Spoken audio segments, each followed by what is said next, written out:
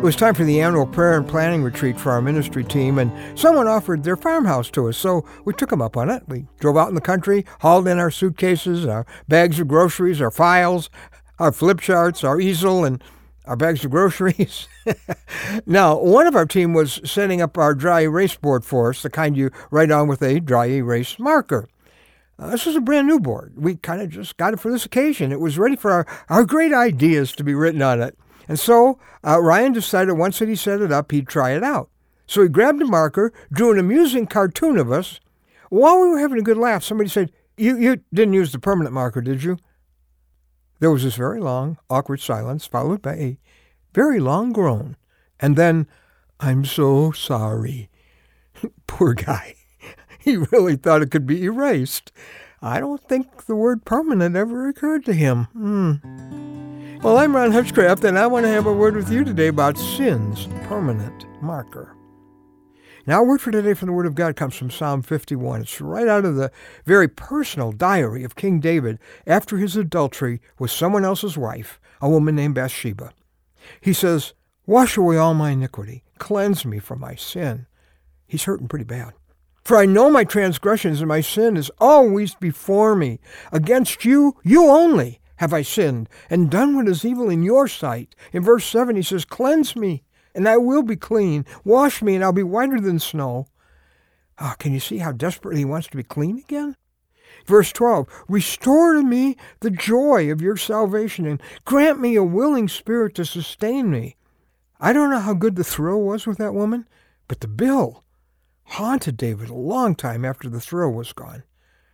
Sin's always like that. It promises to give you so much before you do it, and then it takes so much from you after you do it. We know David was forgiven. He says in Psalm 32, You forgave the guilt of my sin, but the scars remained. See, sin is a permanent marker. You have no idea the marks it will leave on your relationships with others, your sense of worth, your reputation, people's trust in you. I mean, it could be right now that you're looking at something that's out of bounds spiritually, and it's tempting. It's looking good. It'd be easy to give in to that temptation and to tell less than the truth or to hurt that person back who hurt you.